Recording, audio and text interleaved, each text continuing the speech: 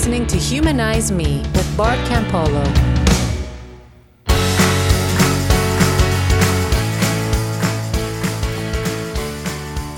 Hey everybody, welcome back again to the podcast. I'm thrilled that you're here, and I actually am pretty excited about this episode, which you might say, why would you be excited? It's just part 2 of a conversation that you had last time with Mark Oppenheimer. And the answer is, it's actually a whole different conversation. Mark and I, at the end of our last conversation, this isn't like we took one recording and cut it in half. We had this one call, and at the end of it, Mark was like, I just don't feel like we finished up. And I was like, I know what you mean. And so I listened to the last episode, and he listened to it, and we were both like, yeah, we've got something else we got to talk about. We got to get practical. We got to get out of the clouds and into how do we actually have better conversations. And I discovered that Mark's passion for raising the discourse is absolutely the equal of mine, if not more. He's really into it. And I feel like together we hammered out of a pretty intellectual, high-minded kind of thing, which is, not where I usually spend much of my time. But out of that, we got into a really practical set of ideas for how, not just in the big world, there can be a better discourse, on the national stage, but even some very clear ideas of how individual people can have better conversations with people with whom they disagree in their family. I'm talking to you. So we'll get into that. And I think you'll enjoy this. If you liked the last conversation, I think you'll enjoy this one more. If you were like, about the last conversation, I think you'll enjoy this one more. If you turned off the last conversation, you'll probably turn this one off too, because it's still me and Mark Oppenheimer. And if you hate the way we sound, I can't help you. Before we get to that, a lot of you, and I mean a lot of the people who are part of this Humanize Me community, have written me really nice notes once they figured out that my dad's stroke was a big deal. Some shared stories of their own experiences with a parent having a stroke, or a parent sort of being in the hospital during this coronavirus thing. Just a lot of really warm, kind-hearted stuff. Connie Dollins, who's out there, one of our supporters, turns out she's a physical therapist, and she wrote in and said, hey, I've got some ideas if you want to talk. That's kind of my area of specialty. I mean, whatever you talk about on this show, there's somebody in our audience who has some expertise in it. And usually they're a nice enough person that they want to share it. So I'm going to be talking about some of my tax issues and some home maintenance stuff later on in the program. Just stay tuned. I'm just kidding. Why do I say I'm just kidding? As if I'm not funny enough that you would recognize a joke, that you would chuckle and think, gosh, that guy's clever. Why do I have to qualify it? Is it because I'm alone in a room with no reaction? Or is it because deep down I've got some insecurities about my humor? I don't know. What I do know is I'm really grateful to have so many wonderful people in the audience, in the community, in the conversation. And when people reach out the way so many of you have reached out, it lifts my spirits and it just motivates me, which is really important right now, because as you know, I'm struggling with a certain kind of motivation and the ability to initiate, and feeling like there are people out there that care about me, about one another, about their parents, about their relationships. It just reminds me that I'm connected to a world that I want to contribute to, that I want to participate in, that I want to serve. So yeah, just in case you're wondering, and not just with me, but with anyone, somebody writes a book that you like, should you write them an email? Should you track them down and leave a voicemail and say, wow, I really appreciated your work? Yes, you should. somebody at a store provides you with a certain kind of service or says something sweet to you, should you drop a note back? Yeah, you should. There's a world full of people that are trying. And in case you're wondering whether little old you or little old me, whether our affirmation or our encouragement or our thanks touches them, I'm here to tell you that every time I've done that, every time I've reached out to somebody, the person has let me know that it touched them. And boy, every time anybody reaches out to me, it makes a difference. So there's that. All right. Now, Oppenheimer, me, talking about hard conversations. There's a funny moment. It's funny in retrospect, where I bring up Seth Rogen's participation on Marc Maron's podcast, recently controversial interview. And Oppenheimer says, yeah, I heard about that. Of course, I haven't listened to it. Who has time to listen to an hour-long podcast conversation? And I laugh because, of course, you're about to hear one. And I do. And he has time to participate in one. So let's stop looking down our nose at long conversations. We all love them when they're good. And I think this is one of them. I'll see you on the other side after you've listened to me and Mark chopping it up on Humanize Me.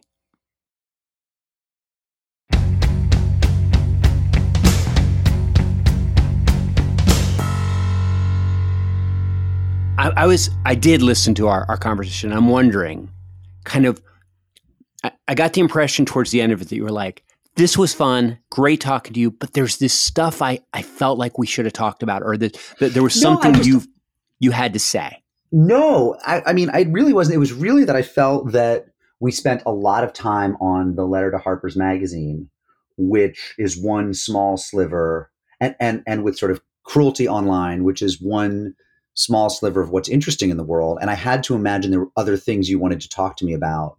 Certainly there's other things I enjoy talking with you about, but it was no one specific thing. It was really, and I feel like I also don't enjoy an interview where all I do, or a piece I write, when all I say is the negative. Here's what's terrible. And when I talk about this with students, when I talk about this with students who get like, yeah, this is horrible. They don't know what to do. They don't know, well, how can we create a kinder culture? Right. How can we, for one thing, they're fed a lot of lies. They're told that they have to be on social media if they ever want a career. They're told that they have to build their own brand starting at the age of 17 or 12. None of which is true at all. And so they feel locked into this, and they don't know a way out. And I think that that's what interests me, is like, okay, where do we go? What's the way back to a more civil community? Well, I had a really interesting moment, because as I'm listening to our conversation, I'm thinking, okay, we're really describing what's wrong out there with cancel culture and stuff. And I think that's important and interesting. But a quote came to my mind, and I couldn't remember who said it. I thought, I can use this quote as a transition piece. There's this quote that the best way to replace a bad idea is with a good idea. Mm-hmm. And so I went looking for that quote, some version of it, and I figured out who said it, and I was like, Jack Kemp said it. And I thought, oh, I can't use that. I can't quote Jack Kemp. And then I thought, oh my gosh, you're just like everybody else. Like if Jack Kemp said it, you're not gonna, because he was a famous conservative. And I thought, oh, you idiot. It's a great idea that the way to defeat a bad idea is with a better idea. I was talking to a student yesterday, a really thoughtful college student who understands that right now she's living in a very unkind time and a fearful time where people feel that if they say the wrong thing, they'll be attacked by their peers, potentially with career consequences, but certainly with personal consequences, right? Certainly with consequences of more suffering than you should get for saying something people disagree with. And and that it's poisoned relations on campus. I mean, that was the thing I came away with our conversation with, was I thought, holy cow, there now are people walking on campus who really hate each other or are afraid of each other. Oh, yeah. And the first thing I said to her was, I said, very recently in American history, it wasn't like this. Like, I'm coming up on my 25th college reunion. When I was in college, I wasn't afraid of anybody. I didn't hate anybody on campus. I mean, there were people I didn't like. There was, that guy who was a jerk, or, that person I thought was obnoxious in seminar and always spoke up too much. And, there were. But that guy could agree with you. Ideologically, he could agree with you. And you're just like, he's just a jerk. He's just a jerk. But there was nobody who was ever cruel to me in 4 years of college. I mean, there were people who in a drunken moment said something horrible, and there were bad breakups where people hated each other for the reasons of romantic fallout. There was life, but basically everyone like got along. You didn't have enemies, and of course, since most people still are fundamentally decent to each other in person, right? Most people would never say the things to someone's face that they say about them online, ever. You really went weeks, months at a time without anyone being really rude or cruel or dismissive of you to your face. You essentially lived it, as we all did. We all walked through our days not really worried. I mean, some people did, right? Some people were in abusive relationships. Some people had toxic friendships. Some people had abusive bosses. But basically, in our neighborhood, in our social lives, et cetera, most of us were able to lead a life that was relatively free of people saying overtly mean things to us. And she couldn't believe that. She thought, oh my God, that must have been amazing. And I said, yeah, it was pretty good. We didn't think of it that way. We thought of it as life. Life before the internet was like that. If somebody was aggressively mean to you in person, that was a story you dined out on for a month or two. And I said, so the first thing is, to my mind, is we really have to educate our children and each other about how toxic the internet is, because I still have not solved this one fundamental question. What is it about Twitter that allows people and encourages people, and I mean this very sincerely, I'm not being a faux naive about this, that allows and encourages people to say things person to person to another human being or about another human being in public that they literally wouldn't say at the coffee shop to them? They still know who each other are. It's not anonymous. It's just that something about the virtual gap, the digital gap means, I mean, I recently saw 2 New York Times writers being demeaning and abusive to each other online in a real junior high kind of way. And I thought, if these 2 people were in the cafeteria at 620 8th Avenue together, they wouldn't talk. Maybe they'd ignore each other, but they wouldn't talk to each other like that. I don't know. So we have to solve for that. We have to figure out, like, yeah. Yes, but I don't think you're right, because what I think is that there were, if we'd have stayed in face-to-face contact, if that was the way that discourse happened more often, you're right. People would have never talked that. We would have never gotten to talking that way. But what happens is that we got into this anonymous way of talking on the internet, and that then shaped our consciousness. So now when people are together, like that young student of yours, what she would say is, oh, now when people are together, they would say those things to each other. People are much freer to say mean things to each other now than they were 20 years ago. I think it's. I think the really. But do they? When you were working at USC, which was only 4 years ago, right? 5 years ago, were they saying things to each other's faces in at the dining hall, like the kind of abuse that they heap on each other on Twitter? When you got into an argument, I mean, not like if somebody cut in front of you in the line, but when you got into an argument about ideas, I watch students, and not only students with students, but also sometimes students with professors. Like you'll see these videotaped conversations of when students confront a professor who has said something, and they say horrible things about them, and they don't listen to them, and they interrupt, and they shout over them in ways that are impolite. No, I think you're right. We're definitely, I mean, in that sense, it looks a lot like the late 60s when students who were occupying buildings would, some professor would try to talk them down from the ledge, and they would, shout at them, "You're just a pig and you're, a tool." I mean, they would abuse them verbally and vice versa. Right. There are definitely moments when I think, and maybe the dam has broken and that's not an aberration anymore now, but I still think that it's a lot harder to say things to someone's face. And I think some of the instances you're talking about are when there's a crowd and it doesn't feel as personal. It feels like you're playing to the crowd, or that's the mood of the crowd. That's really true. I still think that, look, let me speak from personal experience. I have written stuff that has gotten tremendous online abuse from people but I never get emails that are like that. Right. I know it's true. I was thinking about that when you were talking about the way that public discourse used to happen with letters to the editor versus the comments section. And I thought, because in letters to the editor, you signed your name. Yeah. And moreover, here's the weird thing is you had to get a stamp. Yes. You had to spend 30 cents or 25 cents or whatever it was at the time. And I remember there being issues that when it came down to it, I was like, it's not worth the trouble of actually getting out a typewriter, writing the letter, putting a stamp on it. It's not worth the stamp. And I let it go. And now I think the meanest comments are by people that wouldn't have bothered with a stamp.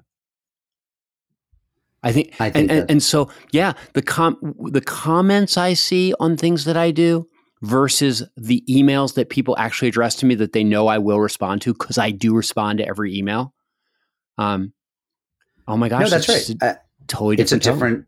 It's a wholly different tone. And there was nothing like that before in human history, the anonymous comments section. I can't think of anything like that, or the Twitterverse or the Facebook thread. I mean, I had a colleague, a woman whom I both like personally and really admire as a scholar, say to me right before I got off Facebook, and it was one of the things that got me off Facebook.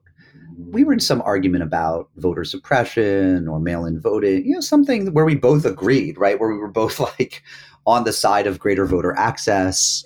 We both have donated, I think, to probably a lot of the same liberal candidates. I mean, we weren't in an existential crisis or an existential conflict. And I said something on this long thread, and we're on someone else's Facebook page. So it's not as if she felt this need to moderate and be the big, mover and shaker in the virtual room. But I made some comment that I think had to do with people getting out and organizing door to door rather than on Facebook. And I made some comment about, I think a lot of people on this thread, I didn't name any names, but, it might have been attacking clearly certain contributors, that I think a lot of people on this thread are, Facebook warriors, but you have to organize. That's it. It wasn't the nicest thing I've ever said, but it wasn't cruel, and it didn't name anyone. And she wrote to me offline and accused me of being a mansplaining asshole. And I might have been I'm not sure I don't think that I knew the gender of the people I was attacking. I think I just read the comments, and there was lots of people who live in a suburb where I don't know people. It's possible. Like, I'm open to the possibility that I was, bestowing my man knowledge on a couple commenters who were women. I don't think there was anything gendered in the exchange. That said, mansplaining asshole. I mean, this is someone our kids have played together, like, why would you ever go? It was just there was no need to then take it to the level of let's have a bar fight. And this is someone who in person is exceptionally decent, like much more so than I am, is so careful to be considerate and give people the benefit of the doubt. But simply the fact that it was being typed and we were 6 miles away from each other as it was happening, she's calling me an asshole. And it shook me. It really shook me. Yeah. Just because I was raised that, like, if you do that, I mean, it's not that I've never called a friend an asshole, but I get off the phone or leave the situation and, like, I'm stewing over how poorly I treated them, and I call them later and apologize, or I avoid them in a cowardly way. But it marks me when I've behaved like that. And it was like as nothing to this person. And by the way, I haven't seen her since for various reasons. We don't cross paths in town as much anymore. I think maybe our kids aren't, doing the same activities or whatever. So, and that was maybe a couple of years ago. But if we did, I don't think she'd have any memory of this. I think she feels very warmly toward me and thinks we still have a real friendship. But it's still, I carry it with me still.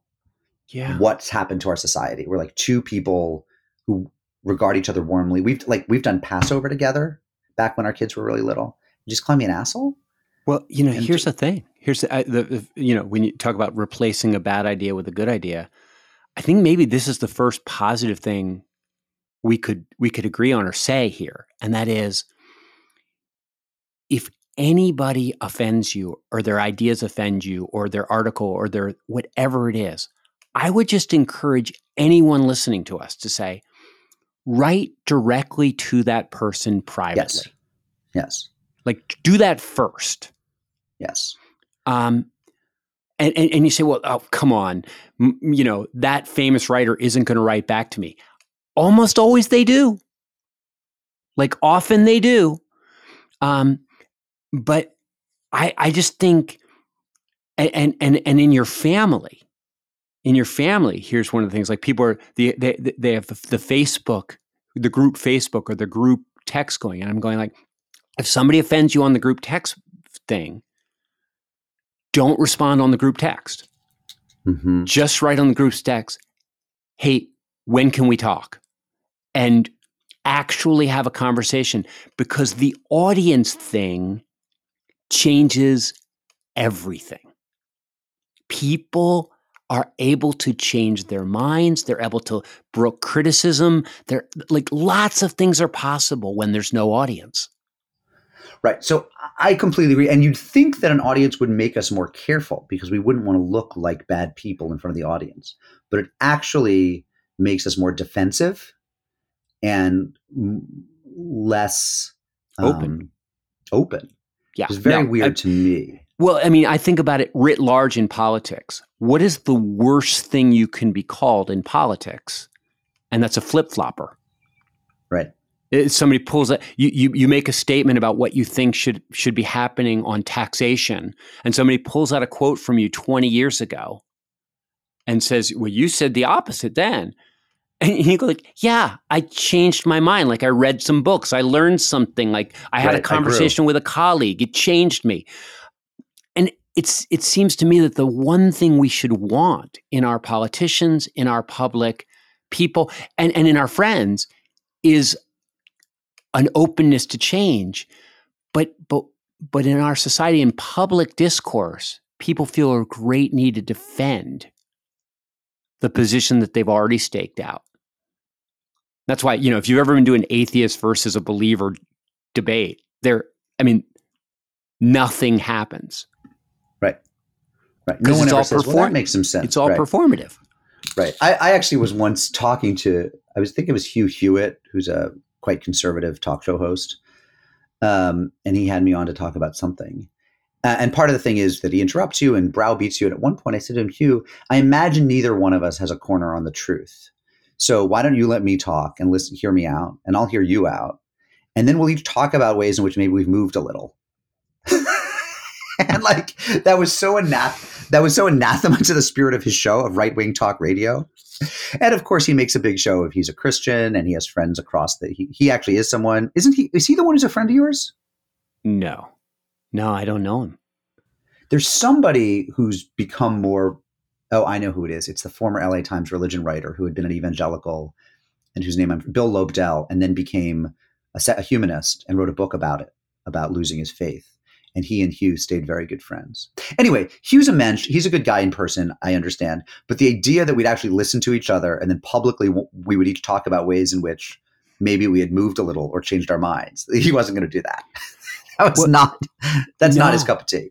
And it's funny. I learned this thing from watching conservatives like Jordan Peterson and others talk, is that they'll sometimes, when they're arguing amongst themselves, they'll do a thing called strong manning, which is the opposite of straw manning. Yeah. Steel manning. That's it. It's called steel manning. And they say, you give me the best perspective. Mm-hmm. Like, Yep.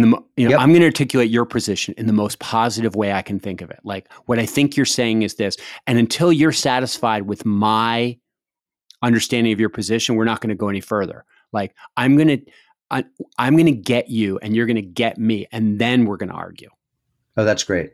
That's great. And I think in some ways, this is a little bit in the sense of the same way as I think it would be really good if at the end of a conversation, you said, here's how, like, you tell me how you've changed your mind, and I'll tell you how and I'll tell you how I've changed mine, or how you've changed mine. But I think that celebrating understanding the other person's perspective and not distorting it so that you can win the argument, and celebrating when somebody actually impacts your thinking, I think those would be really positive things to do in any of these public discourses. Like, even in a comment section or in a letter to the editor, I think it would be really important to sort of go like, this is what I think is the best about your idea, and here's where I take issue with it. I think that's a great practice. Okay, so we're getting down to brass tacks. Like, what can we do to be better? And I think, so one rule I have is that I try never to say anything that I wouldn't want my kids to see me say. I try never to treat anyone, if I'm in an interaction with someone or writing an angry email to someone. I know that's why I was really upset when I met your 2-year-old and she was like, "You're an ignorant asshole," because I think like, I know you're comfortable with, I'm kidding. Yeah, she's 7 now. She would probably tell you that to your face. But that's because you are, Bart. The truth hurts, doesn't it? But one time one of my daughters looked over my shoulder this was 4 or 5 years ago when I was still on social media, and I was writing something snarky to someone, and she said, don't do that. Why are you talking that way? And I was so ashamed. It was like, it took a child to see that I was behaving in a way that I wouldn't have allowed her to behave. So I think number one is, don't act in ways you wouldn't let your kids act. And I have to think that even some of the people who are cruelest on Twitter, if they saw their children being cruel in exactly the same way, they would tell them not to, right? They would, the scales would fall from their eyes. They'd see. I don't think they ever apply that heuristic to it. I don't think they ever apply that lens, but basically behave in a way that if you're at all a good parent, you're raising your children to behave.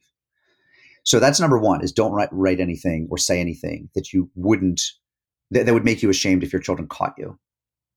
I think that's a really, really important one.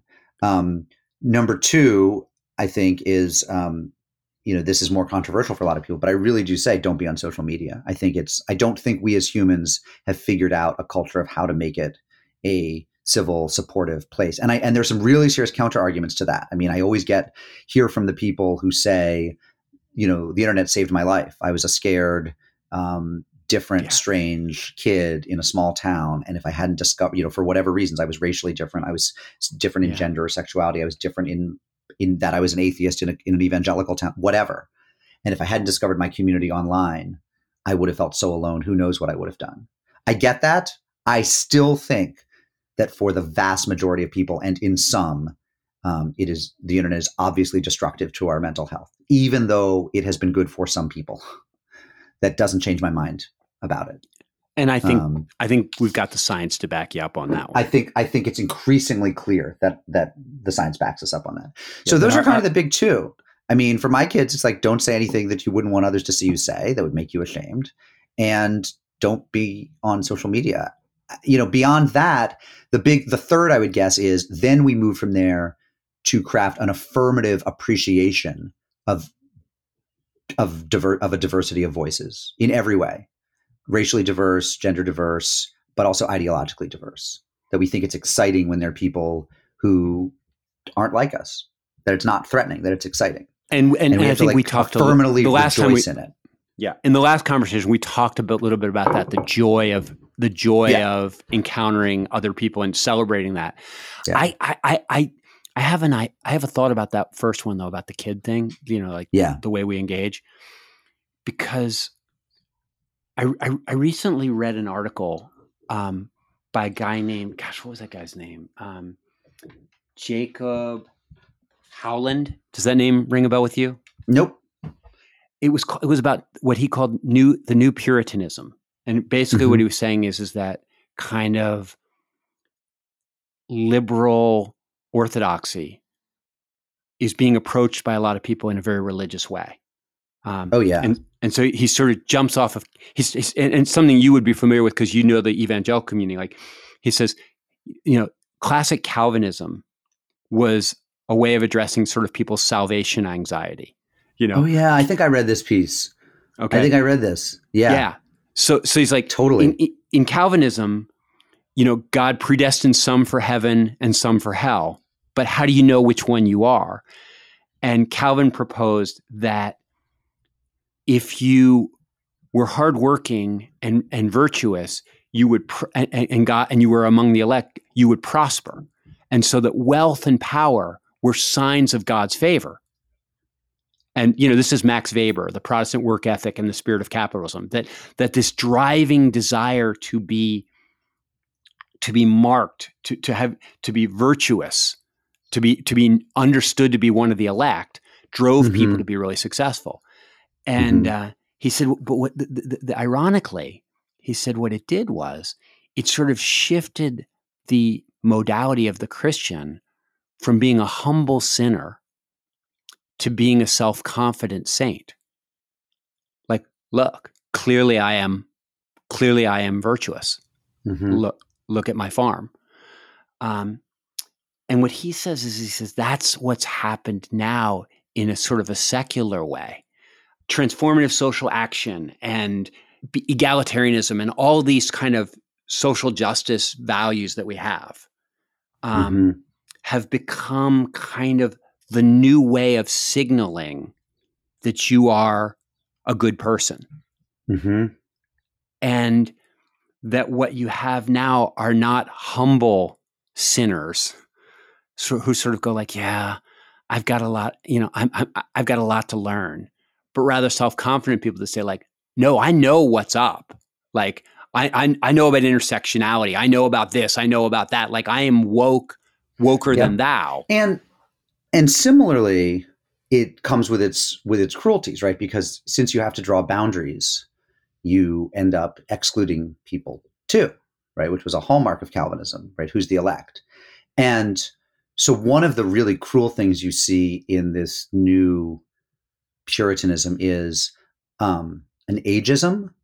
People will defend the ethnocentrism, the idea that, how could white people know this? How could men know this? And there's interesting conversations to be had on those counts. But what about the ageism? What about, when people say, well, that's just an old white guy. Why old? You could stop at white guy. Why is being elderly? Think about that. Like, why is being in your 60s or 70s now seen as evidence that you must be untrustworthy? And that to me has been a really interesting thing that nobody has talked about. In the 1960s, when the Black Panthers were showing the way to a certain kind of proud liberatory spirit for a lot of groups, and radical feminists were taking pages from them, there were the Gray Panthers, who have kind of been lost to history, but they were an old people's rights group. Maggie Kuhn, I met her. She was the founder of the Gray Panthers. And one thing that's happened is old people have ceased to be proud to be old, right? They all want to stay young forever. And so that's been a problem for the movement. Is old like fat is still one of those things where the people who are willing to be proud of it is a small avant-garde, and a lot of people are still running from it. But for whatever reason, society has turned on old people in a really vicious way. I mean, it is, people, I have been in meetings where people have said, let's hire a smart young person for this job. You can't say that any more than you can say, let's hire a smart white person or a smart straight person. You can't say young. That's a protected class. Age over 40 is a protected class in the Civil Rights Act of 1964. And people don't know that. They'd be baffled to hear that. The cult of the young right now is so strong. So getting back to your point, one of the ways you enforce this Puritanism and the elect is when you have new terminology, you fetishize new technologies. You basically fetishize the new in a way that makes it very hard for old people to keep up with. And so the idea that you could value somebody who's not up on lingo that's being developed on college campuses, or who's not up on software that they could probably learn, but that might have been issued last year, and that's a reason to write them out of the job. Well, and that might be the next positive idea that we have, and that is in seeking out diversity in your life, and in trying to engage people who think differently than you or have a different frame or perspective than you. Include old people. Oh, the whole thing is different if you have an intergenerational room, because old people of all races are often a lot saner and a lot more compassionate. One of the things that we know from studies comes with age is compassion. And people realize that we're all just struggling to figure this game of life and out. Humility, and often ideological humility, where a person goes like, "Yeah, I thought I knew everything when I was, I don't, I'm not so sure." You know what's interesting about this is that you and me talking. This is really interesting about this is that where was the one place in American society where young people had meaningful relationships with old people? Where was the one intergenerational space? Right, church and synagogue. Yeah. Church, synagogue, mosque, whatever. Like religious communities were the places. And so when you get into this secular age and you say like, wait, we're two secular guys, basically, we're two sort of non-supernaturalist dudes. And we're going like, yeah, big problem in the secular age is the lack of intergenerational spiritual communities. Because that was the place where people got access to that kind of perspective. And one of the things that I value, that I'm missing, because, even though we align on most of this stuff, I am still in a religious community, which is, as we've talked about before, an easier thing to square when you're Jewish, because Judaism is different from, I don't want to say bigger than, but different from just a belief system. I miss going to, with COVID, I miss, my kids were seeing old people every week, disabled people every week, some non-white people every week in our synagogue. It was in many ways a much more diverse community than a lot of communities that they're in. Although they're in, very diverse schools as well. And we live in a. But again, a diverse school doesn't get it when it comes to old people. That's right. No, that's absolutely right. That's absolutely right. And that was, but as you know, one of the temptations in the religious world that a lot of pastors give into is they want the young church, right? Old people are bad for your hipster value. And I'm actually like, you must have seen this at times. I hope it never got too bad, but there must have been times when pastors slid into like, where's, got to get the young in a way that devalued the old. Yeah, that second clause is the important thing, because you do got to get the young if you want to keep any community going.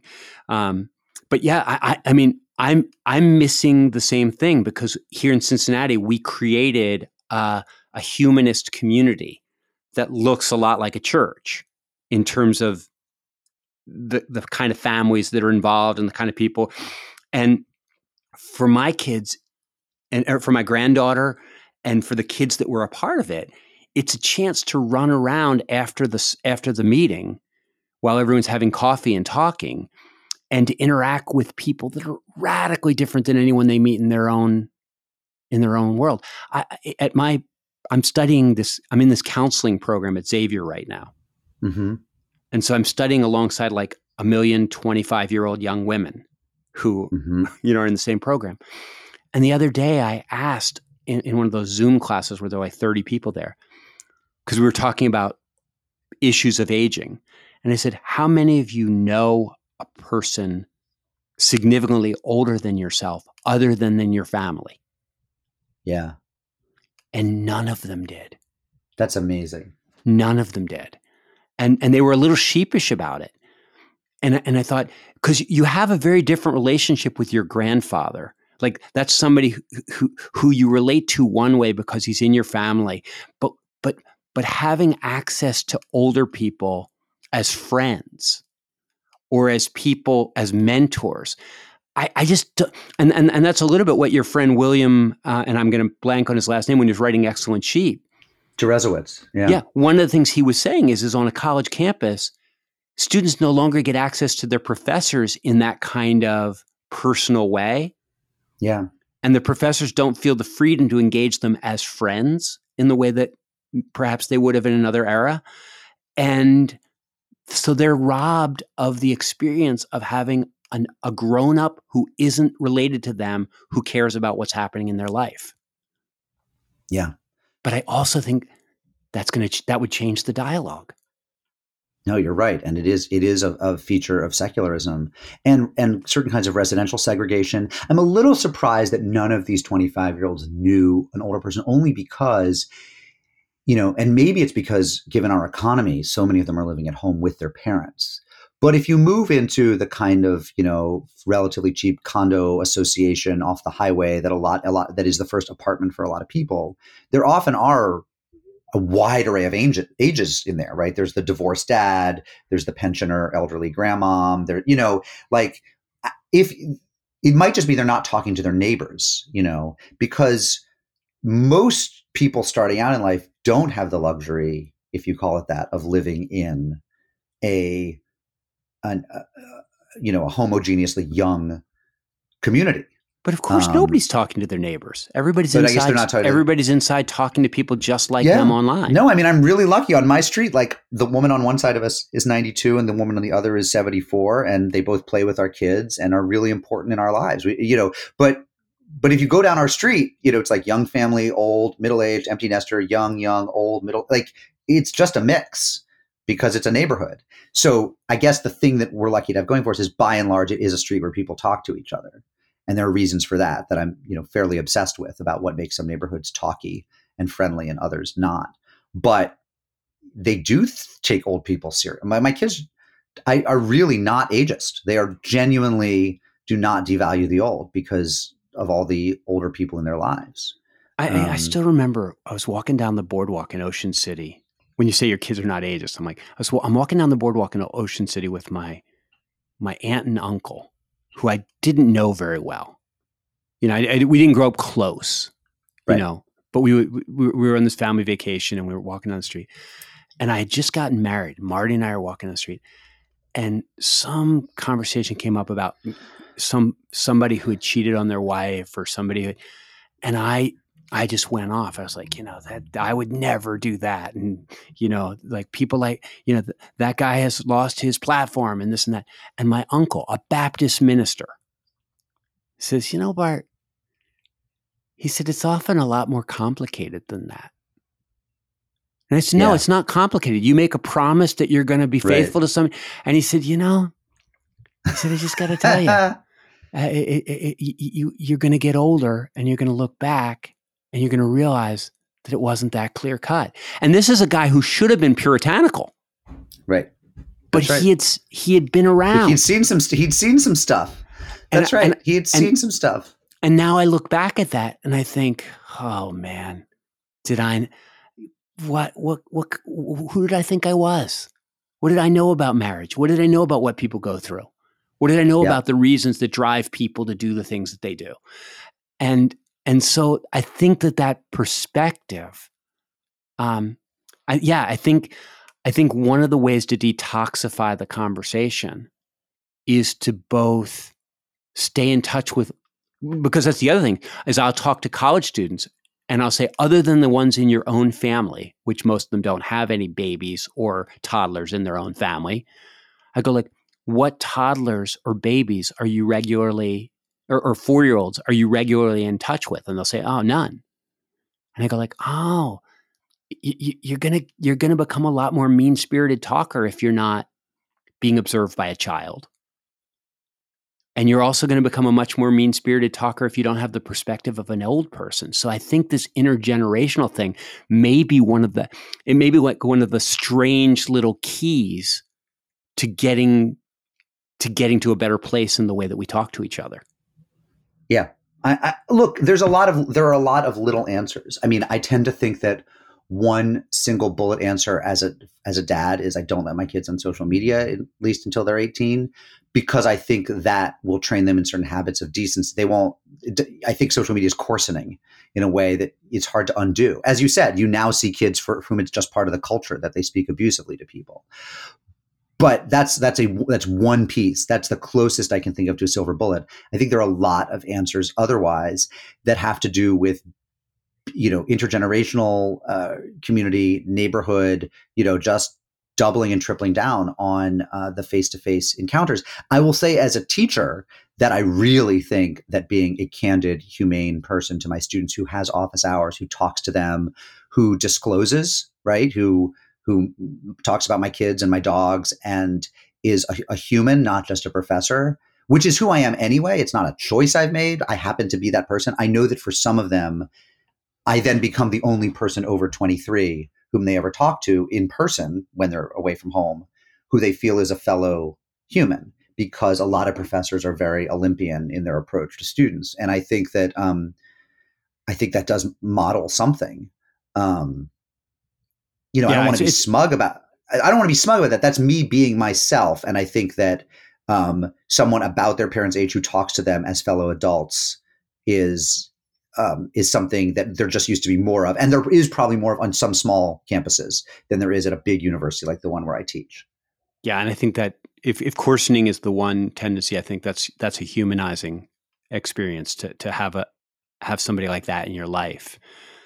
Okay. So I want to jump. I want to do a big jump here because I've been thinking about this whole, like we're talking about how do you have this great conversation? How do you open your mind? How do you, and what I'm wondering is on some level, we're the privileged, we're the secure, and I'm not just talking about like economically or socially privileged. I feel like emotionally secure. One of the reasons I'm so open to having my mind changed is because I generally was raised to feel really good about myself as a person. And part of that is the family that I grew up in and the way that my parents treated me. I think part of that was also being like a rich white man, where I didn't get shit on in lots of situations.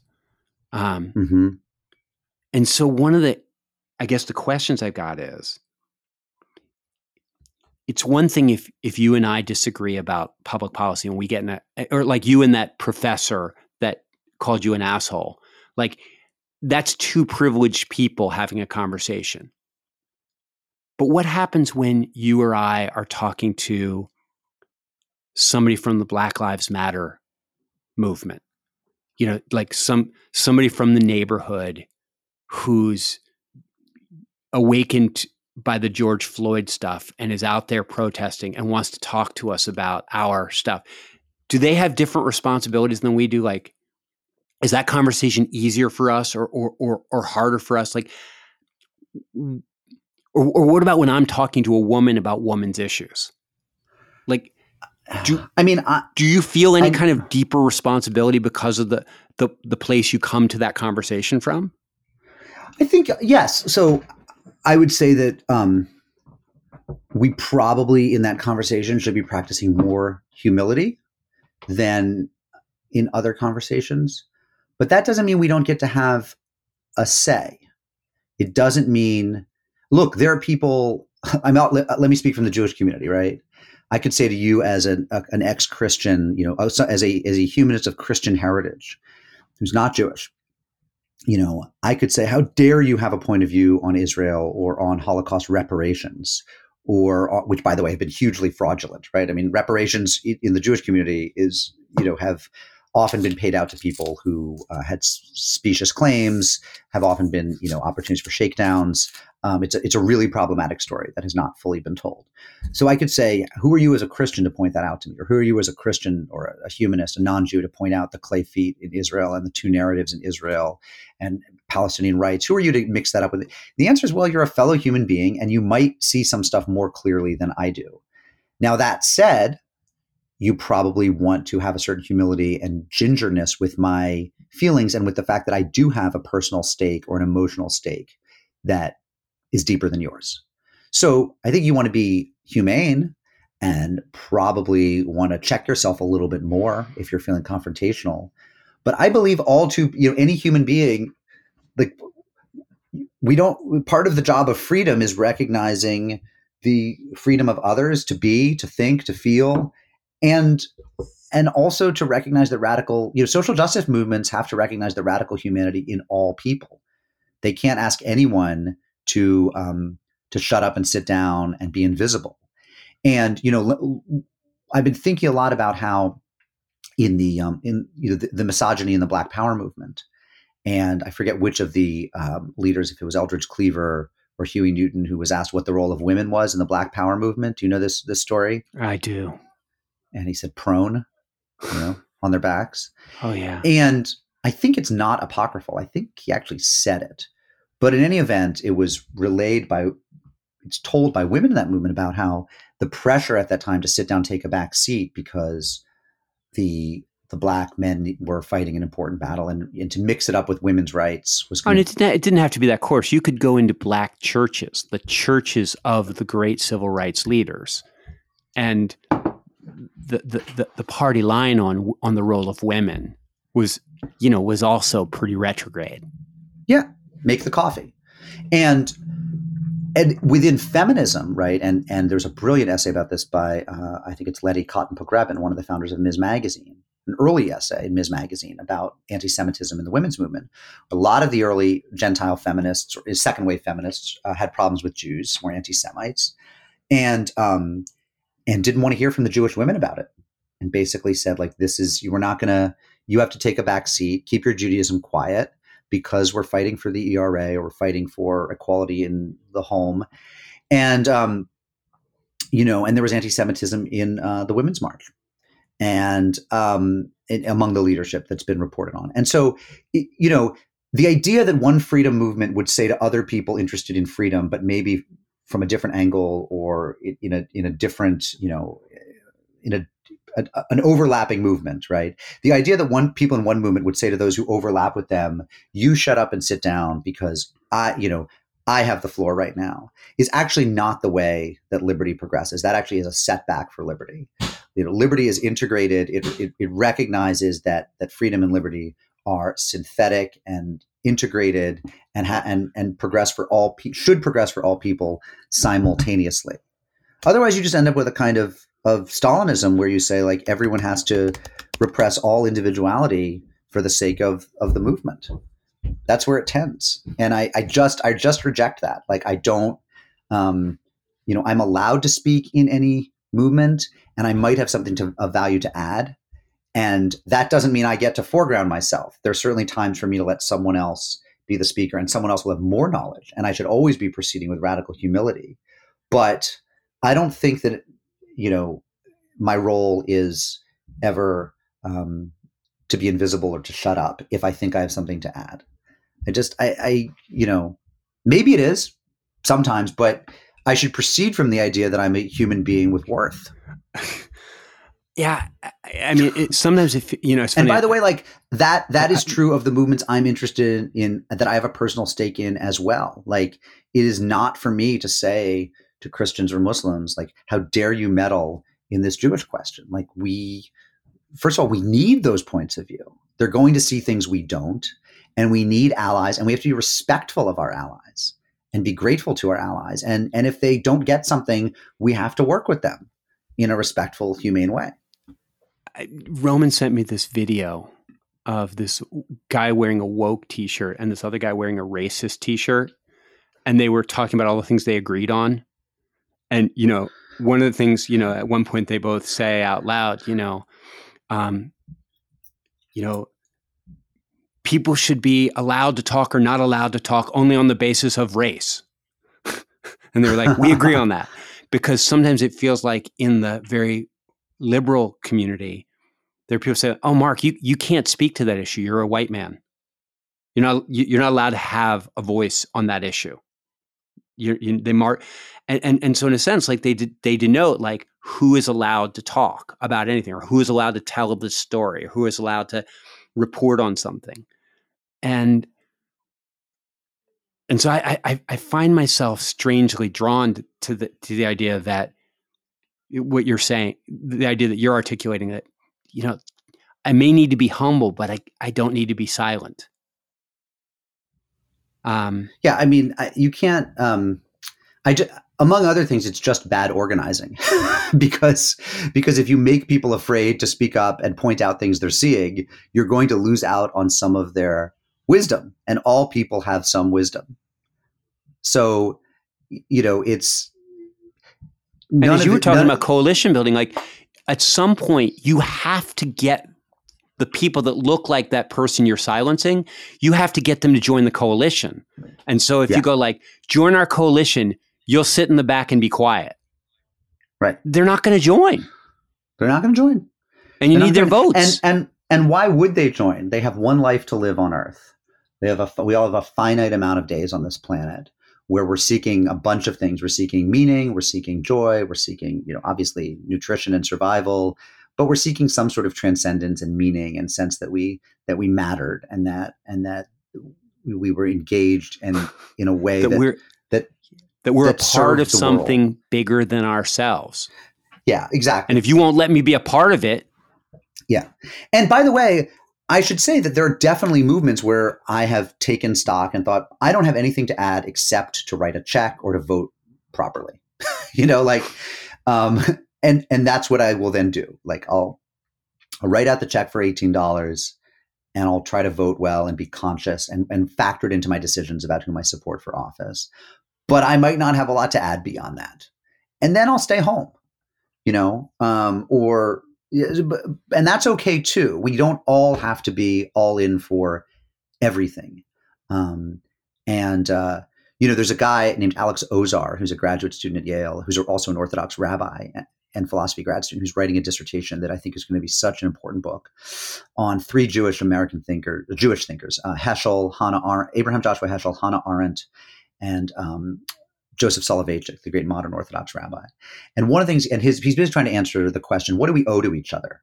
Which is so relevant right now. Like, do we all owe everything? Do we all have to drop everything when someone says Black Lives Matter or climate change or the Uyghurs are in the concentration camp in China? And the answer is we can't all drop everything for every issue. Like we're allowed, the person whose passion is the pro-choice movement does not have to say, well, I'm going to set that aside for 2 years now and work on Black Lives Matter. She or he has built their life around the pro-choice movement. That's where their expertise is. That's where their connections are. They can keep doing the work that they've been called to do. But what Alex says is, and again, he's synthesizing a bunch of thinkers, is at the very least, they have to act as if they're responsible for everything in the world, not guilty for everything, not on the hook for it, but responsible. We're all responsible to each other. And that means giving a hearing to everyone if they can. So you at least have to listen to the people who are saying, you should come join my cause or my issue, but you can then make your own choices about where your effort is best spent, which is just a long way of saying that, like, if there are people who think I have nothing to add except to sit there quietly, then probably I should be doing other work because there are places where I have a lot of wisdom to add. And I should just give my vote or my dollars to that other cause. What do I owe? That's a really interesting, like I'm going like, okay, because I'm not, you have to give a hearing, but I also think that you need to ask yourself a question about how your movement either does or doesn't impact that other person's movement or that other person's concern. Like, are you part of the problem that they're addressing? But yeah, I mean, one of the things that I find overwhelming right now. So my parents got me a subscription to the New York Review of Books. Oh yeah, good publication. Oh, it's great. I got up and I started reading this issue, and the first article is by Bill McKibben about how global warming, we're totally fucked. And the next one was about sexism, and we're totally fucked. And the next one was like, by the time I got done, I just wanted to crawl into a hole and whimper. And I realized that everybody's telling me I owe everything to everything. And I get overwhelmed and it ends up freezing me. And so the world is overwhelming right now. Yeah, it is. And so I think it becomes important to be able to answer the question and with something other than I owe everything or I run away, but saying like, I owe $18 to that movement and that movement and that movement, and this one I owe the rest of my life. Yeah, I mean, you're allowed to have a soul and to be a self. And by the way, the people who depend on you, your children and your grandchildren, your friends, your neighbors, need you to not obliterate yourself. They need you to continue being you, and I think that's really important. I have a real personal but also philosophical difference with the idea that anyone thinks they have a claim on anyone else to be a soldier for their particular movement. And I see this in all communities, right? I see Jews who feel like, hey, you have a Jewish last name, your grandpa was Jewish. Why aren't you speaking out more about anti-Semitism right now? And the quarter Jewish guy who wasn't raised with a lot of religion and doesn't identify with the community might say, like, I just don't feel I have a lot to add. Like, I hear you, and similarly, I got, an email. I mean, remember when in the early days after the George Floyd killing, every business was sending out an email saying how they support Black Lives Matter. And I thought, I'm just not sure that my dry cleaner or my bakery has something meaningful to add to this. This is performative. They're doing it because it's expected of them. And they're doing it because somebody there believes in the movement. But I actually don't believe that the way that my bakery can serve the community or my dry cleaner is to send out this email, which might be making a lot of promises about future business practices they haven't really thought through. Like, I wish they'd take some time and think first. It cheapens the whole thing. It cheapens the whole thing. And, I just think, and by the way, one of the people I admire most is one of the worldwide experts on what the Uyghurs are going through in China, where they really are being, put in concentration camps. I mean, the abuse there is such that if you're concerned about what's going on with the sort of malnutrition in Venezuela or the situation of the Palestinians, and then you look at what the Uyghurs are going through, it's like so much worse, and nobody cares. And I can absolutely imagine her standing on a street corner saying, all of you should be signing up for this right away. And she'd have a point. And yet, people have to figure out what they're called to do. Other people can't enslave us to their cause by, they shouldn't be using guilt, or it's not enslaving us, but the coercion that someone else gets to pick what I'm best at and what my gift should be used for and how I should spend my time away from my family is not a successful organizing practice. And it isn't. And there's this idea that I'm wrestling with right now, because I am overwhelmed. I'm overwhelmed by all the causes and all the ideas and all the things that I think you should be worried about. And I'm sort of, right now, I'm sort of going, my area of expertise is how to have conversations with people who think differently. So like, that's what I'm going to talk about. Like, I'm trying to contribute to all the movements by contributing to a better atmosphere to talk about movement. Mm-hmm. But I find myself thinking that one of the things that many of these movements have in common is a desire to repair or make amends for past wrongdoing, whether it's Israel reparations or African American reparations or affirmative action for women, whatever, creating seats at the table for different groups of people, that there's a sense in which there's a real desire to, like, how do we undo the dominance hierarchies and the aggression and the bad behavior? And I'm really all about trauma-informed care of anything or anyone. Mm-hmm. But I fundamentally think it is a fool's errand to think that there was, that there's any time in the past that you can turn back to and go, like, that's when things were the way they were supposed to be. So that's our baseline. Like, I don't know if I'm being articulate on this, but I find myself, part of the reason I'm overwhelmed is because what people want, like, we're not going to be done with this race thing until we have undone the horror of slavery. And I just think, oh, if that's what we're going for, I give up right now. I can't. I don't think it's possible. Right. I can't remember if I was saying this to you because I've been saying this to a lot of people lately. But if you want to ask, are we going to end racism, which is the kind of thing that Ibram Kendi says, and some of the other kind of very fashionable thinkers of the moment, ask if we've ended anti-Semitism. We're 3,000 years in, and there's a lot of it, and it comes in waves.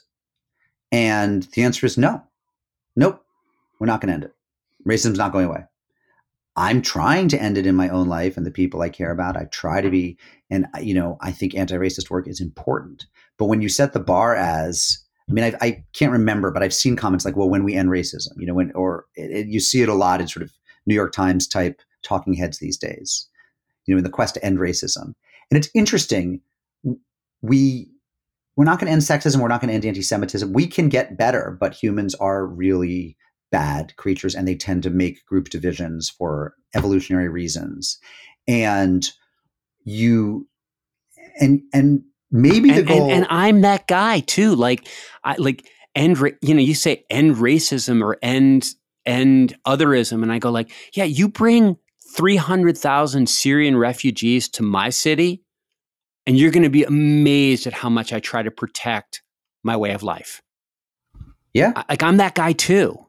We all are. We all are people who worry about our own backyards and who worry about and who get very conservative all of a sudden when there's a lot of tumultuousness. And I see it in myself. I like all my the time. restaurants. I like the kind of food I eat. I like the way we celebrate holidays. And you go like, well, what if your community became much more diverse? And what if we brought in all these people from a completely different culture and it changed it? And I go like, yeah, I wouldn't like it. A guy I know who's a really serious musician said to me, I was talking about like, why was music so good when I was 13? And he said, music was always good whenever you were 13. Right. That's the music you love is the music that hit you when you were having your first crushes, when you were hormonal, when you were kind of like going through puberty, when music meant everything. And it's never better than when you were 13. I've heard the same line, the best Saturday Night Live cast was the cast when you were in 8th grade. Yeah. And it's kind of true. Like and Dana Carvey. Right. Right. Conversely, like Nick Hornby says like, oh, if you wanted to really mess me up, you had to get to me early. Right. Exactly. Like that's what, like, if you want to really screw me up, right, get to me early. A great line. And from if you want to Fidelity. really make me love something, but like the fact of the matter is that we are conservative, culturally conservative by nature. Absolutely. But we all are, is the thing. Everyone turns into the grumpy old person. And so it becomes, I think, really important that we like proceed with compassion toward others, and that we understand that other people have prior commitments that we can't ask them to necessarily give up. I think that changing the name of the Redskins was absolutely the right decision. Yeah, me too. Absolutely. I can't imagine, I think some Native Americans were fine with it apparently, but I think a lot of Native Americans, but they are a tiny minority. And more importantly, we know there's a substantial number who were offended by it. And it's just, it's just unacceptable, right? I'm glad they're changing it. At the same time, I understand that there's loss for people who are not racist, but who just grew up loving this particular team. They didn't pay attention to the racialization of the name. 13. They were 13. They were 13 when they went to their first Redskins and it game. was Riggins and what was his name? Theismann. And and that was their childhood. And that was the name. And I've often thought of this because, there are people who float the idea, are we going to change the name of Yale? Because now Elihu Yale was not a slaveholder, but his company, because it worked in international trade, definitely dealt with some slave traders. I mean, he had a sort of like a sort of tangential relationship as capitalists or mercantilists in that era did to the slave trade. And I don't think they're changing the name of Yale. But when they talk about it, I think,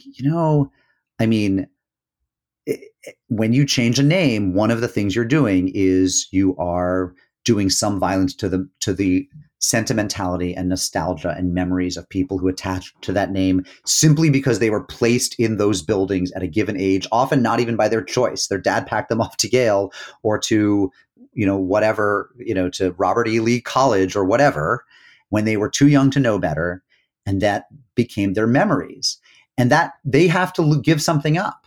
They should give something up. Like those Confederate statues should come down.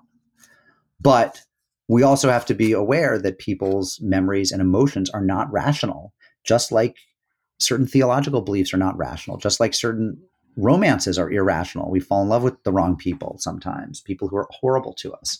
And we have to just proceed with a kind of compassion all the time, I think. I think we get farther when we do.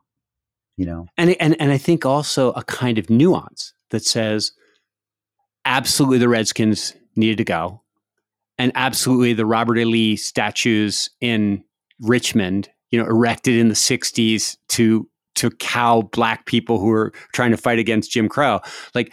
Those got to go. And then they come for Christopher Columbus, and I go like, probably. And then they come for George Washington. I go like, And then they come for Jefferson, and I go like, all these ideas that you're using to fight these things, like they came from him. And you go like, but he was terrible on this issue. And I go like, yeah, but they didn't put him up on the statue because of his racial issues. They put him up because of his political ideology. Somebody out there, there's nuance. I forget who it was, said the question should be, was this person in their time working to make the world better or worse? And Jefferson was somebody working to make the world better. Even by the standards of his time and by the standards of our time. There are things he didn't move forward on that he should have, but overall, we moved forward as a country and as a people because of him, not backwards. John Calhoun, that was very different. Calhoun was working to keep us in the past. Right. That's a very different standard. And what's interesting is that they always say, like, you can't judge people in the past by our standards. And I go like, well, actually, you kind of can. But were they working to make the world better by our standards? And you go like, was that their primary thing? And you go like, yeah, but he was wrong on 17 other things. And you're like, yeah. But he was working to make a better world by our standards. Which I think is one of the things that some people say about the New Testament with regard to slavery and gender relations, which was, for its time, it was a progressive document, right? That the attitudes to what slaves owed and what women owed and what men owed women for their time were radically progressive, given the backdrop. You know more about this than I do. Yeah, well, and I'm always cool with people dealing with the scriptures as historical documents that chart a certain era of human thought. It's when people tell me that they are divinely inspired and equally relevant in all moments, including this one, that I go like, hey, now we've got a problem. Right. Then you've got to do some fancy gymnastics to make it work. And so, yeah, I think what we're trying to say is, and I think it has to do with the magnitude. If you make being a good person about righting every wrong and eradicating racism and eradicating sexism and creating an egalitarian world where everybody has the same stuff and nobody's too rich and nobody's too poor, it's so beyond possible and so against nature in some ways that I become, the wind goes out of my sails. I become despondent. Mm-hmm. Mm-hmm. But if you say to me, hey, listen, we gotta make sure that the police treat people better. Yep. Okay, I'm with you. Like, yeah. And that's your issue. And somebody else is like, and I'm fighting for the Uyghurs. And you're like, okay, and again, like, I feel like I owe something to all of those movements. And maybe it is that, to act responsibly, to be a part. I can't give everything to every movement, but I feel like I owe something to every movement, even if it's just my listening and my. Well, that's what Alex says. He says the first thing you have to do is, if at all possible, give them a hearing, take them seriously, right? And that's, think of, I feel like a lot of what's gone on with this current Black Lives Matter moment is that a lot of people who didn't used to give it a hearing are giving it a hearing. Now, a lot of people are doing more. A lot of people are giving money or time, labor, sweat, promises. Or writing letters that they don't really mean. Right. Or sometimes writing performative virtue signaling letters they don't really mean. But I think that a lot of what we've seen, in addition to the protests, right? But there have been protests before that have not left much in their wake. I think a lot of what we're seeing now is a lot of people said, yeah, I have to give this, I have to listen to this. I have to give it a hearing. And opening your mind just that little bit ends up meaning that then when the legislation comes along or the candidate comes along that's going to do more, that you don't shut them down right away. You think, oh, that's not crazy. No, that's beautiful. I mean, I'm very excited as somebody who lived in neighborhoods my whole life. I'm very excited about the overwhelming, I like the fact, the way that this has been put into the conversation. I'm not excited about the way the conversation is proceeding. And that's why we're talking, is how do we make it a better conversation? Mm-hmm. But it's a really good, it's good that that's a big part of our conversation right now. And I think that the Me Too thing, again, I'm really worried about the cancellation of people, and I'm really worried about the way in which people are overreaching. But I think it's a really good conversation. I don't want to come across as some guy who's just would everybody just shut up and things are fine the way they are. It's not that at all. It's just that I want to stay engaged in not just the people I care about, but being open to caring about people who I didn't even know about. Yeah. I want to stay in that space. And I'm worried that if the conversation gets too harsh, and if the requirement that you show up, that you show up correct at the very beginning, rather than showing up curious and then learning something, if you have to be correct at the very beginning or you get thrown out of the room, I'm just worried that if the conversation becomes too harsh and too demanding, that it's going to work in the opposite direction. We won't actually end up with a better world. There's a reason these things are called movements, right? Is that they move, and that means they're going over time and they're changing. They're not moments, right? They're movements.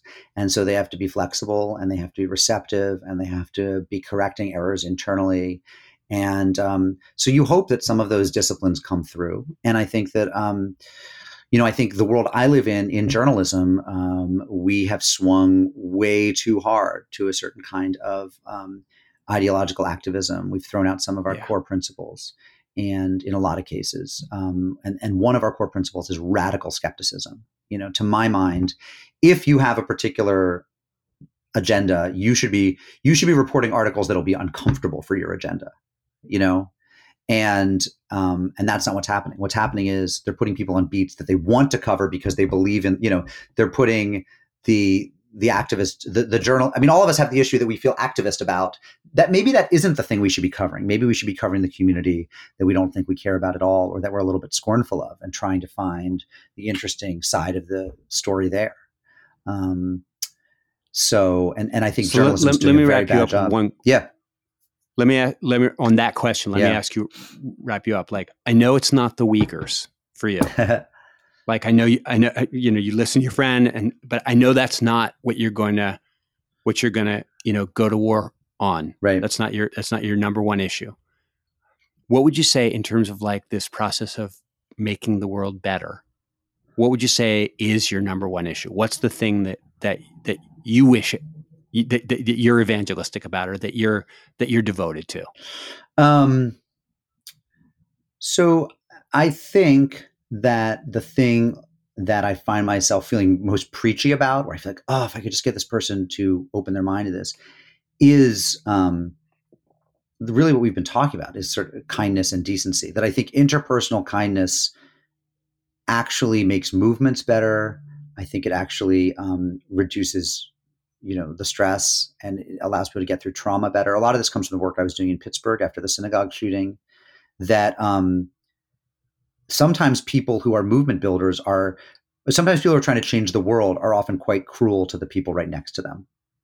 This was something I learned growing up on the left, is that a lot of people who my parents were friends with who cared so much about every cause in the world, except tipping their waitress properly or spending time with their children or being thoughtful about their spouse. And I really, just feel like the thing that I tend to see well and have some sort of good analysis about where I can be useful is helping to call people to what are you doing interpersonally that's kind and decent. So to me, like that, I know that's a kind of meta comment. You're saying what's the specific cause? No, but but I take it super, super seriously. And I guess I would say if I had to list a couple causes, I mean, I am very interested in anti-Semitism, which is reaching, which is growing rapidly in America. And right now, the odds that you will suffer a hate crime as a Jew are higher than the odds that you'll suffer a hate crime as a member of any other religious group in America, according to the FBI and the Anti-Defamation League. According to all the statistics we have, we are in a moment of anti-Semitism that's not getting enough attention right now, including a lot of violent attacks on Jews who look Jewish because of how they dress. And but the other one I would say is what you might call a women's issue, but I'd call it a family issue as well, which is, parental leave, family care leave for elderly, relatives, just a more humane workplace for people who are trying to be good to their families and make a living. I just think that would be, imagine if we had a European style safety net for people who have young children. Just would be transformative. So, yeah. I'm big on those. No, and those don't sound like you said the first one is meta. I'm worried about like promoting kindness in dialogue, and I think no, I don't think that's meta at all. I remember that old company 3M. They used to have an advertising campaign. We don't make the things we make all the things better, because they were working to change industrial processing stuff. Oh, can I say one more thing? Yeah. Sorry.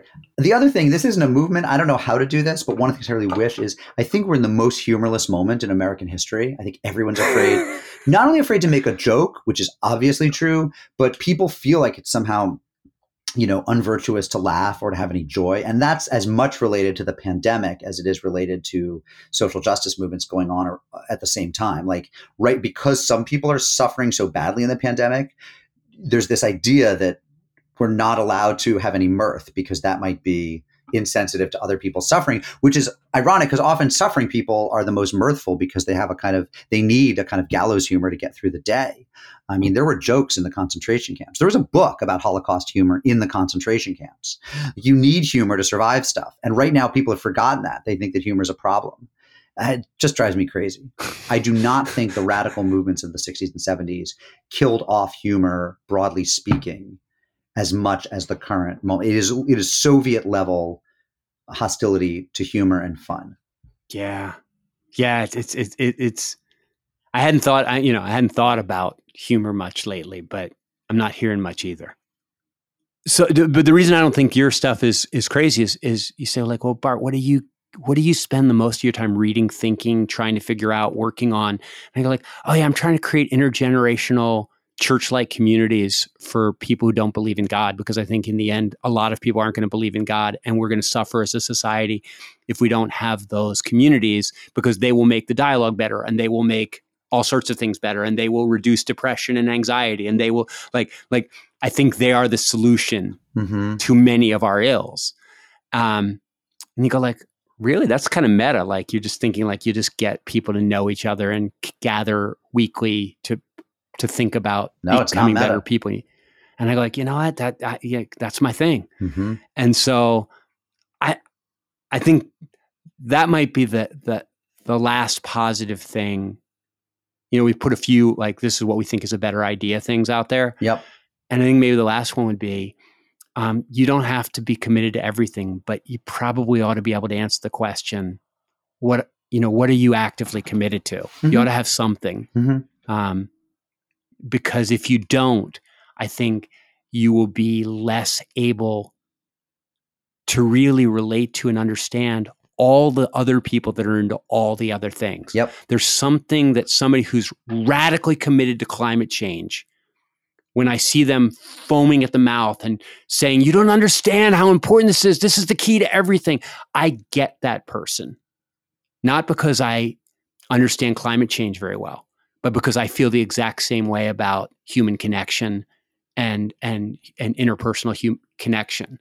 And so I just think like it makes you better for all the movements. It makes you a better ally to everybody if you're passionate about something. Mm-hmm. If you're actively engaged and studying and focusing on something. And I think you almost have to release yourself from the obligation to care about everything so that you can care about something so that you can be good for everybody else. I think that's right. I think that's very well put. Yeah, I'll let you have the last word. It's your podcast. You get the last word. Ah, damn it. Hey, I will tell you one thing. You know, I am worried about anti-Semitism, but increasingly I'm worried about Yo-Semitism. I have a shirt that says Yo-Semite. That's a Jewish joke. There's a brilliant woman who made a bunch of funny Jewish T-shirts a number of years ago. One of the classics shows a tree, and it just says, it's like a wilderness T-shirt or a tree or a rock or something, and then underneath it says Yo, and then there's just a little space and it says Semite. And if I wear that T-shirt around for a day or so, one or two people will walk by me, and then you hear them laugh like 3 feet after they pass me. They get it, and oh my God, that made me so happy that Trump said Yosemite. Just the best. The best. Yeah. He's good for something. He's good for something. Good for something. And you're good for something too. Thanks for talking, man. Absolutely. All right, bro. Okay, bye. Bye.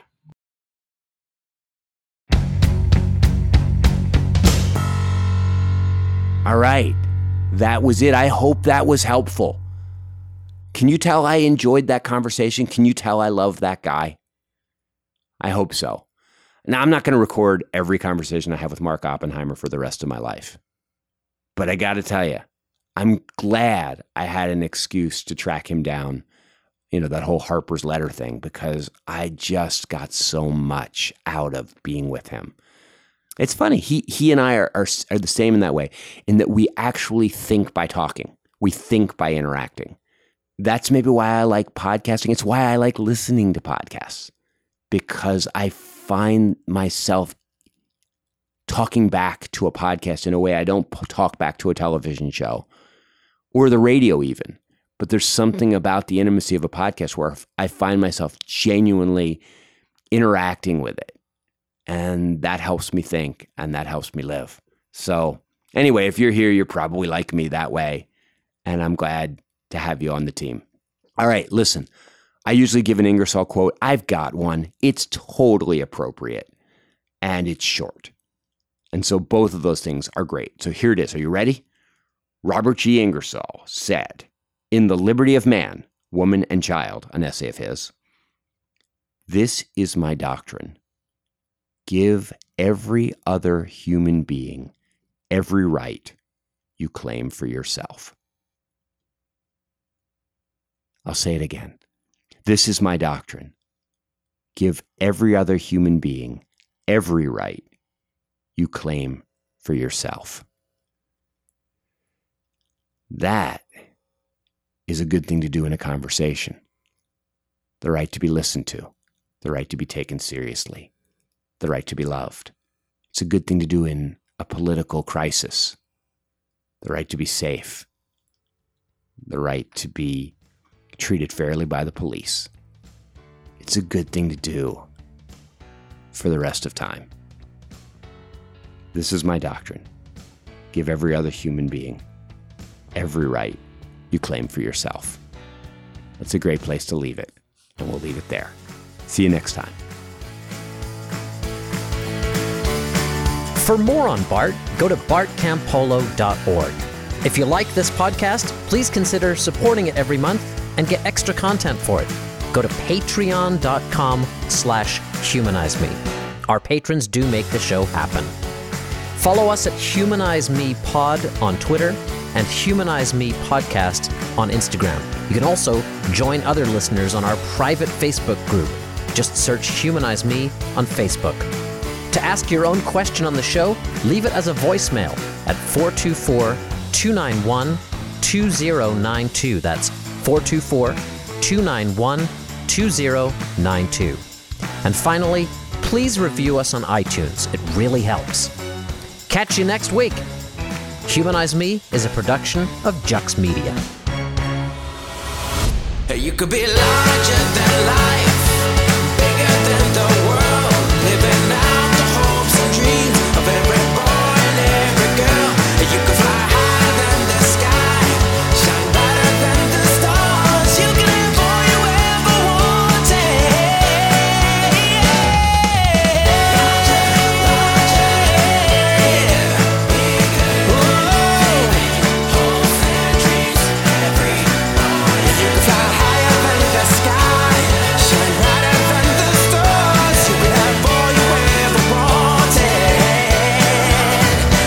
you could.